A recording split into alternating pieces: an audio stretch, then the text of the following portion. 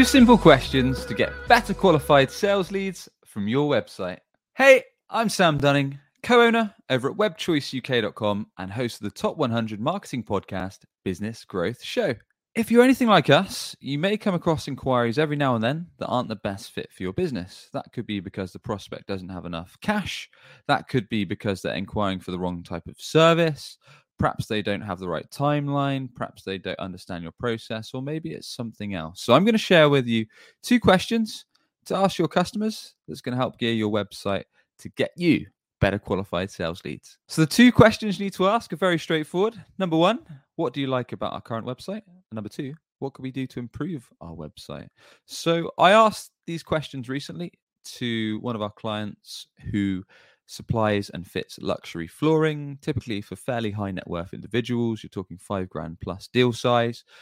And straight away, because they're out there every day on the field, they said, yep, our customers usually give us this feedback. They say they really like the FAQ sections. They like the blog articles, the resources that are on the site. I said, great. That's good to hear. That's a common piece of feedback. Number 2, what did they say could be improved was they'd like to see an idea of pricing and they'd like to see some examples of past work. So I said, great. If that's something that's regularly coming up, let's get that on the website because number 1, with the pricing, it's going to help qualify people better. So you won't get leads that perhaps don't have the budget to work with you. Now, if you're a company that has quite generic pricing, perhaps you've got model A, B, C, great. Get that page up, get the benefits, the value up there, add some social proof, testimonials, recommendations, etc. So you can get more qualified inquiries. If you have more custom pricing, then perhaps you can look at project rates and explain, look, our projects are typically from A to B, from X to Y, from Z to D, depending on what the project is. Get in touch with us. We can offer you a consultation where we can understand your goals, your needs, and then suggest a project rate and see if we can help you. So that's great. So we implemented that page onto their site because customers said they wanted to see it. Secondly, they said they want to see a gallery of work. Great. Let's put it up there. Let's show the type of work we can do and get better fit clients. The reason you're asking these questions is because you're asking your existing customers. They already know, like, and trust you. Really, you want to be doing this with a sample size of ideally 10 or so clients. If you've got less, then do as many as you can. And the reason we're doing it is because we want to replicate.